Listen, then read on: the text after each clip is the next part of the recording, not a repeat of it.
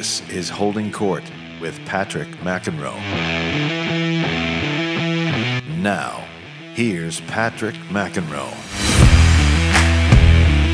All right, Patrick McEnroe here, Holding Court, and I've been looking forward to this for a long time, welcoming a man I look up to in many, many ways, in addition to his work as an actor, producer, etc. He is a huge tennis fan, also a podcast maestro with his show Here's the Thing, the one and only Alec Baldwin. Welcome, young man. Thank you for having me. It's great to have you, and people know you for many things, of course, as my 11-year-old daughter mentioned, what's the baby movie coming up again? Boss Baby. Boss Baby. Is there a second one coming out, right? Boss Baby. Boss Baby, which is like the Citizen Kane of children. It's great. So there's that, and then there's my oldest daughter who's just turning 14 actually today, who said, "Isn't he the guy that?" Wow, happy yeah. Well, my wife Melissa, who you know well, is throwing a drive-by party during this quarantine. So we're having all her friends come by, driving by, but she knows you as the guy who does Donald Trump impersonations, which you've made famous on Saturday Night Live. But I want to talk to you today about your interest and all you've done for the tennis world, particularly at the U.S. Open, and sort of how that came about and why it came about, Alec. Well,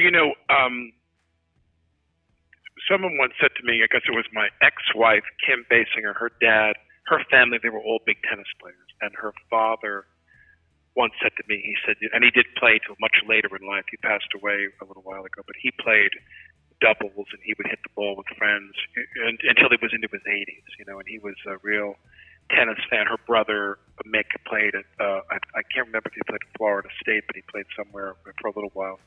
Anyway, they were big tennis fans and very hooked into the University of Georgia in Athens, where Kim had donated money to put up some lights or something at the tennis center there. Anyway, he said to me, "It's a game you can play for life." He said, "This is the game you can play for the rest of your life." And obviously, you're going to get to doubles at some point full time, but I just have always loved the fun of it, the social aspect, and kind of ribbing people. And Lorne Michaels has us come to his house in the summer and play. And John Alexander, the painter John Alexander, and I mean, if you were to record the things we trash talk to each other while we're playing tennis, you wouldn't believe. Like, nothing could prepare you for how horrible it is what we say to each other when we play tennis. But and as you well know, with people, it's like you don't have to be good to have fun. I'm not a good tennis player. I always say the same thing. I warm up in June. My body, I get my timing down a little bit better and can play a little bit better in July. And by August, I can hit the ball fairly well at my level. And then I never play for the rest of the year. I just don't. I don't have time. See, that's something we need to change. We need to get you out to the McEnroe Academy. I wish I could. Yeah. I really, once we come out of this whole thing, I decided I want to get myself a regular lesson, like once a week for myself, and just get that going, because I do enjoy it so much, and I do it. Now, when you played, if I can ask you this question, sure, for somebody who's a professional, you played this game at the highest level your whole life, you and your whole family. Was it something where it was expected of you? Was it fun, and it was always like fun, and then became super competitive, or was it always like, this is like a legacy thing?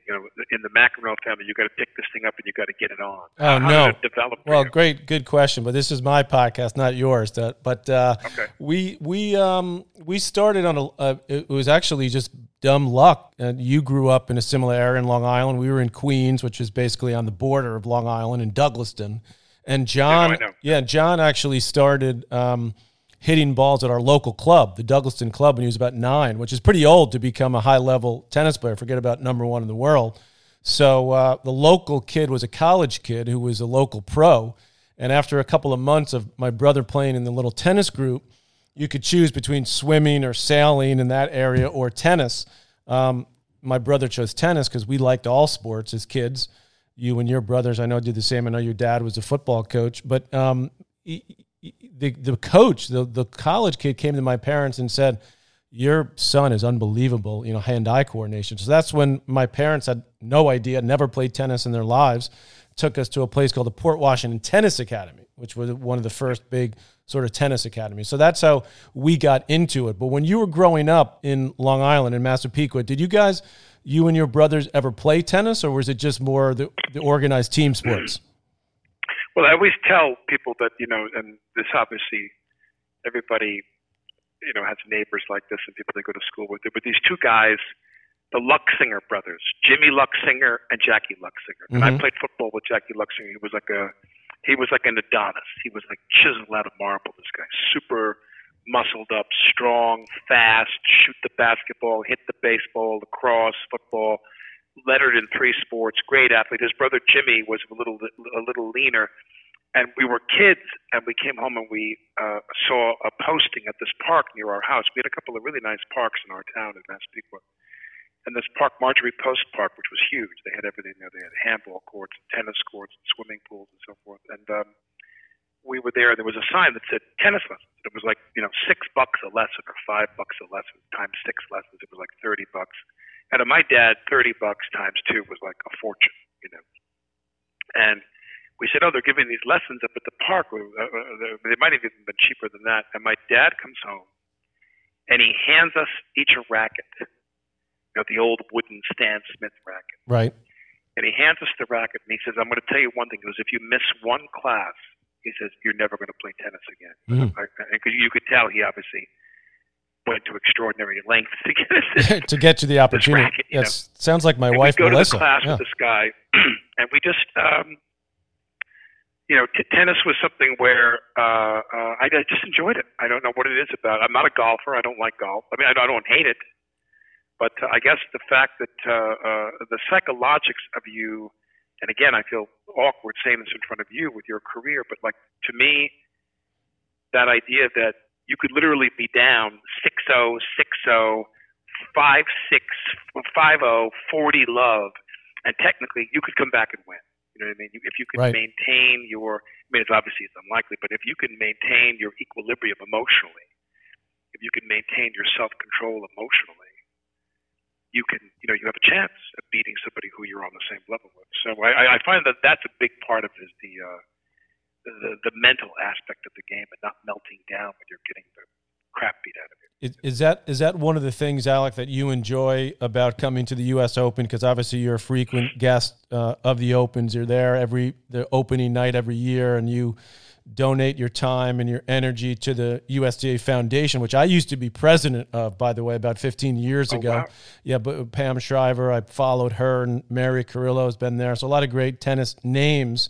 And I know about all the great work that foundation does, helping tennis programs around the country, which are really based on education and giving kids an opportunity to use tennis as a vehicle. So what you've done there means a lot, to the tennis community and to the USTA and to the foundation in general. But when you sit there in the president's box and you get to sit down and relax and watch the tennis, is it the mental side as well? Because I've spoken to a lot of actors.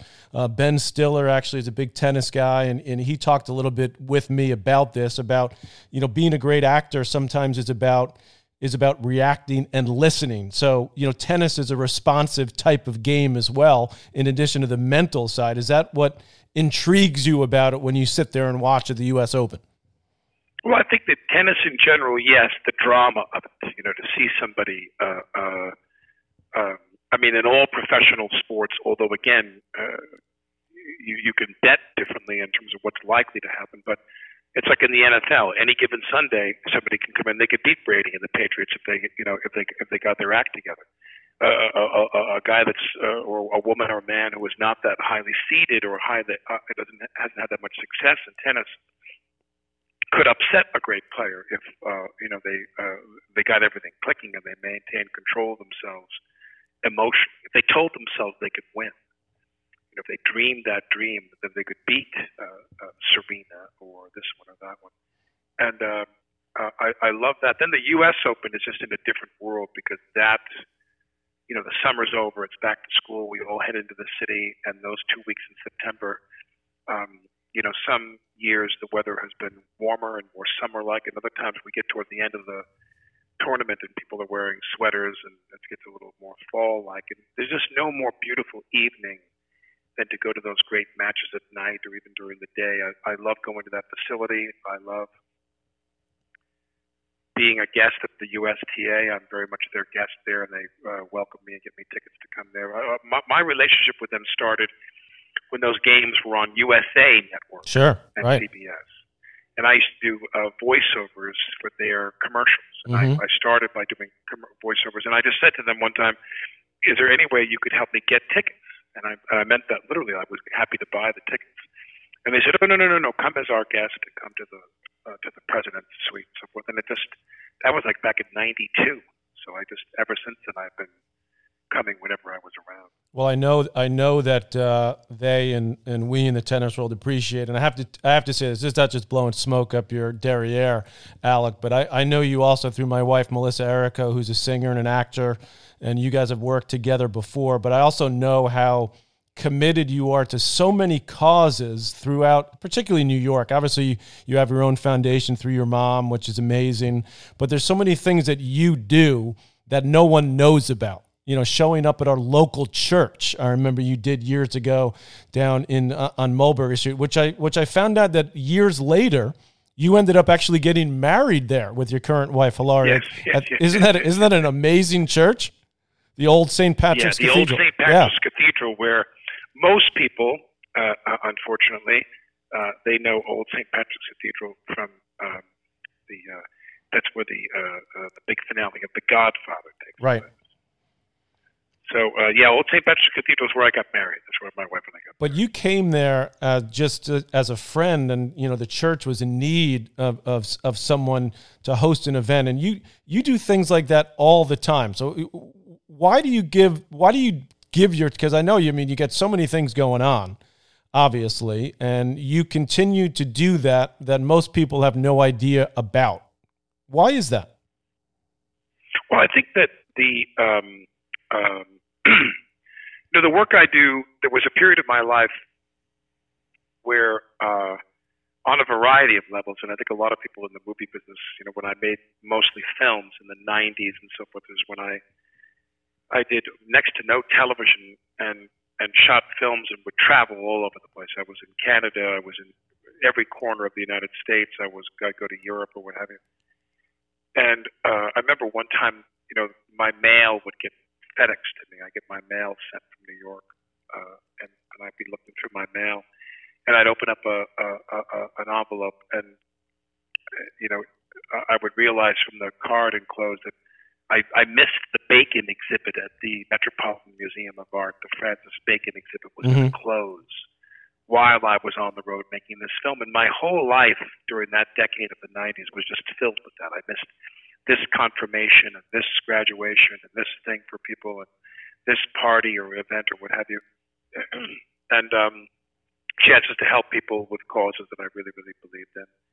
And I remember that as I started to work less, in that period, all I did was work. I just lit one off the other. And I worked constantly for 10 years. And then as I slowed down, I did 30 Rock, and we were in New York for 7 years doing that, and I had some days off, and I just really wanted to be able to help people beyond giving money. My wife and I have a charitable foundation where we give money to different causes, but most of it arts related. There are some things that are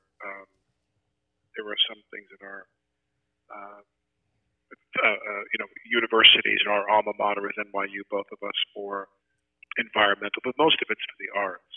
And I'm somebody who never really wanted to do this for a living. I thought I would go into politics. I wanted to go to law school. Well, you still might. You still might, right? Well, no. My wife told me she will divorce me. Okay, all right. You got 4 kids with your current wife, and they're all under 6, right?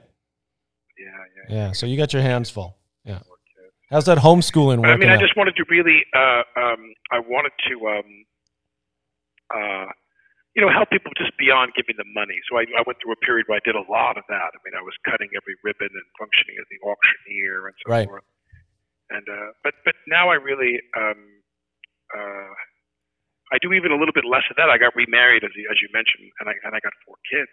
Yeah, you got your hands full, as I really, said. Really, oh yeah.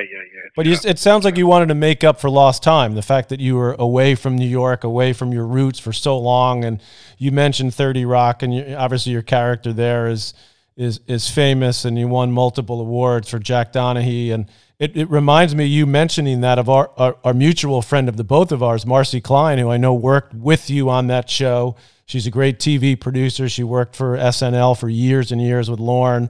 And I know, and she's told me just, from a personal standpoint, I play with both of her sons, by the way, who are very high level junior tennis players. And Marcy says, we were talking about you, and I said, Alec does so much. And he showed up in my wife Melissa's, when she got her portrait at Sardi's, and Alec made sure he was there. And it really did mean a lot to my wife that you showed up for that and took pictures and were there for that moment for her. And Marcy tells me the same thing. You've showed up at her kids' tennis tournaments over the years as well. She's an old pal of mine. Yep. She's a very dear friend of mine. And that was easy. The one I enjoyed doing recently, because a lot of times people want to, they ask me, and you kind of get into a rotation with them where they think this is an annual thing, which is fine. I mean, everybody. I'm sure you have the same thing in your world, and they write you down where every June you're going to come to the fundraiser in Bridgehampton or what have you and buy a table or whatever. And I understand that. I mean, they need money, but at the same time, I get a little. As the years have gone by, I'm older now, and I got a little wary of that. So when Melissa's father asked me to do the Piano Fest thing. Oh, my gosh, right. Unbelievable. When I went to go do the piano thing out at Southampton College, man, I really, really, really enjoyed that. And what a lovely guy he is, her dad. Yeah, he's a great guy. That's how she got into singing and get into music, and Michel Legrand and that connection. And Alan Bergman, by the way, who's one of the great lyricists of all time. I did my second podcast with him, Alec. He's 94, and his story about how he got into tennis, because he's a big tennis player. I started playing with him when he was in his 70s. He was a Jewish kid, grew up in Brooklyn. You'll appreciate this. He went all the way to Forest Hills when the U.S., it wasn't called the U.S. Open, U.S. National Championships were played there because he wanted to get a racket. Because at Prospect Park, where he went with his dad, he couldn't get a racket. Couldn't find a good racket, so he took the bus, the subway, etc., all day to get to West Side Tennis Club in Forest Hills. He said, "I'd like to be a ball boy." And the gentleman came who was in charge. He said, "Please, could you find the man in charge of hiring the ball boys?" This is in the summer, in the late 30s, I guess it was, maybe the early 40s. And but also that thing about that tennis world, by the way, that I don't want to leave out is all the wonderful people that I met. Not all of those stars of the tennis world are created equal. So when I meet, when I met Navratilova and Billie Jean King, obviously, and the biggest names, and Chrissy and people like that, who they didn't. I'm not a tennis player. It wasn't necessary for them to be that warm or kind to me, but they were always lovely people that we'd meet at that dinner and at the event afterward. I mean, some of them I'll never forget. I won't name names, but I'll never forget. One guy is coming out of the tunnel to come out to this pro celebrity thing. There was a guy, I doubt you remember this because I think you're too young, but there was a guy years ago named Clyde Denier, and he owned a jewelry company on Long Island, and he used to host an event at the old West Side Tennis Club, the old Forest Hill. Right. He hosted a pro celebrity thing with American Express for juvenile diabetes. And he would fly in these pros and all these, I couldn't believe, he had a crowd. And this was before some of this pro celebrity thing was as big as it was. I think it was the mid 80s we did this, many, many years ago. And one famous tennis player was there. And I'm standing there, just idle and, having a cup of coffee or something. And they're coming out, the tennis pros are coming out. And this little boy holds up, this young boy, maybe 10 years old, holds up a picture or something for this guy to sign. And he literally just shoved the kid out of the way. He took his arm and shoved him out of the way, get out of my way, kid. Come on, can't you see I'm making my entrance here? Right. And I thought, well, we have that in my business too. Yes. We have, not all of them are that pleasant. Or Will Rogers, so right? to speak. You've had to deal with the paparazzi. My brothers had to deal with them over the years too. And you mentioned earlier about sort of watching the tennis players and the great players, whether it was in my brother's day in Borg, who was the Iceman, and obviously John had, dare I say, a more similar personality to yours, Alec. Could get a little pissed off when someone got in his face. So I'm guessing your appreciation for dealing with the stuff that goes on sometimes in a big time tennis match, you can probably relate to. Well, I think that, as I said to people before, whenever I've had people bring that up and suggest that to me, I've always said the same thing, which is that when people are, when they're 50 feet away across the street with a long lens, I never have a problem with them, ever, never. I'm not sprinting across the street and attacking somebody who's 50 feet away from me and who's keeping what I think is the appropriate distance. The guy that's in front of my building, the guy that's at my front door, and who practically chips my wife's teeth with his lens as he tries to shove it in her face, that's a different story. Right. And I've had I have made the mistake of deciding in the moment that I'm going to make my own rules in that situation, and whatever the law says is a mere suggestion only. And I'm going to do whatever I need to do to make everything comfortable for everybody, and it's got me in a lot of trouble from time to time. But I don't think it was ever. I think whenever people have suggested that to me, what was difficult for me was that it was never unprovoked, I should say. Well, I think that's one of the reasons why you're beloved in many parts of the world and the country, but particularly in New York, Alec, because you've got that New Yorker attitude. I remember sitting at the table. Is that what it is? Yeah, well, that's part of it. it On New York? Okay, I'm going to do that from now on. You could try that. I'm going to blame it on New York. Because my big brother, you had his run-ins, of course, with the press and et cetera. And I remember sitting at the dinner table. And my dad saying, and my dad was a pretty intense guy, an Irish Catholic, grew up with nothing in the city, single child, made his way to give us the opportunity to play tennis, for example. And he used to say, John, why do you have to do that? Can't you keep it under control? And John, that would be the tone of voice he would use. So I'd sit there and be saying to myself, maybe that's why John loses it a little bit too. Well, you understand. Well, it's funny. It's funny that your brother. It's like some people they have a tough time negotiating with all in the beginning. Your brother obviously is the elder statesman now, and he's adored by everyone, and he lets all those jokes roll off his back. You can't be serious. How many times does John McEnroe have the guy driving the UPS truck, or the cop on a horse, or the little girl getting a lollipop say, "You can't be serious." And he's endured this for decades, and he's made peace with that, and he's adored by everybody. But in the beginning, it's tricky because just the attention, it's the weird, and it's times 10 now because everybody has a phone in their pocket. Right. Remember the old days when people had an Instamatic camera, and you had to frame the picture and tell people to stand still, and you had to go develop the film. You didn't want to waste the shots. Now people are all like taking pictures of my wife and I while we're eating our dinner. So it's, and they could be anyone at this point. Yeah, you just have to really, really put up with a lot, I think. But anyway, but I'm always reminded it does come with the territory. Well, listen. I'm gonna let you go with this last thought, and again to appreciate what you're doing. I've been following you during this pandemic and the things you're putting out there, whether it's classical music and your love for the arts, and your Here's the Thing, which I actually listened to the one that just came out with Daryl Hall, and I'll leave you with this. And I was a huge rock fan in the 80s, U2, The Police, etc. But every night, I remember when I was a freshman at Stanford, where I went, luckily enough, on a tennis scholarship. When I'd go to bed at night, I would take the headphones and I would put in a little Sarah Smile. And so it brought me back when I heard your podcast with the great Daryl Hall. Amazing. Absolutely amazing. Yeah, and you do an amazing job on that. I got one last question for you. How many years did you do Davis Cup? I was a captain for 10 years, which is the longest run of any Davis Cup captain ever in U.S. history. What was the greatest part of that for you? What did you love most about it? You know, I love most, winning it was great in 2007, but I have to admit, the experiences of going, you talked about traveling the world. We've been lucky enough to do that.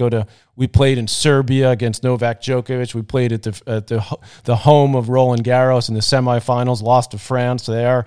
We're playing in Spain in front of what that time was the largest crowd ever in a soccer stadium in Seville in the Davis Cup final. And they had a young guy who wasn't expected to play as a teenager, and he turned out to be a pretty good clay court player by the name of Rafael Nadal.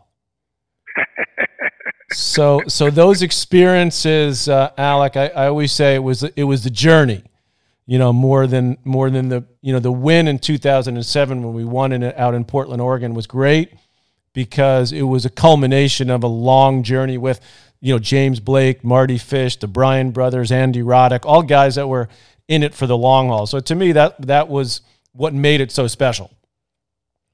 Well, I got to say, I know you want to wrap up, but I just got to say that, when I got into that world as a visitor, I was there in those rooms with all those championship players and celebrities who'd come to the match, and it was just such a great couple weeks there at the Open in New York. It's my favorite event of all.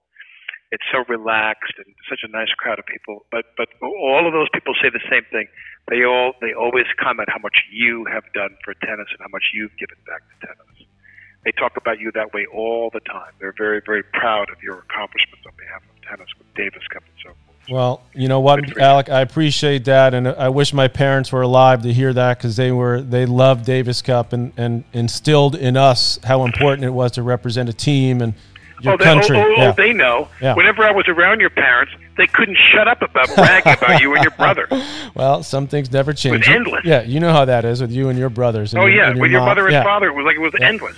Yeah. You pressed the button and your mother went on and on and on about how great you and your brother are. Well, someone has to do it, Alec. Listen, I appreciate you doing this for me and for all you do for tennis and for all the causes you give to and taking the time to come on with me. I very, very much appreciate it. Thank you.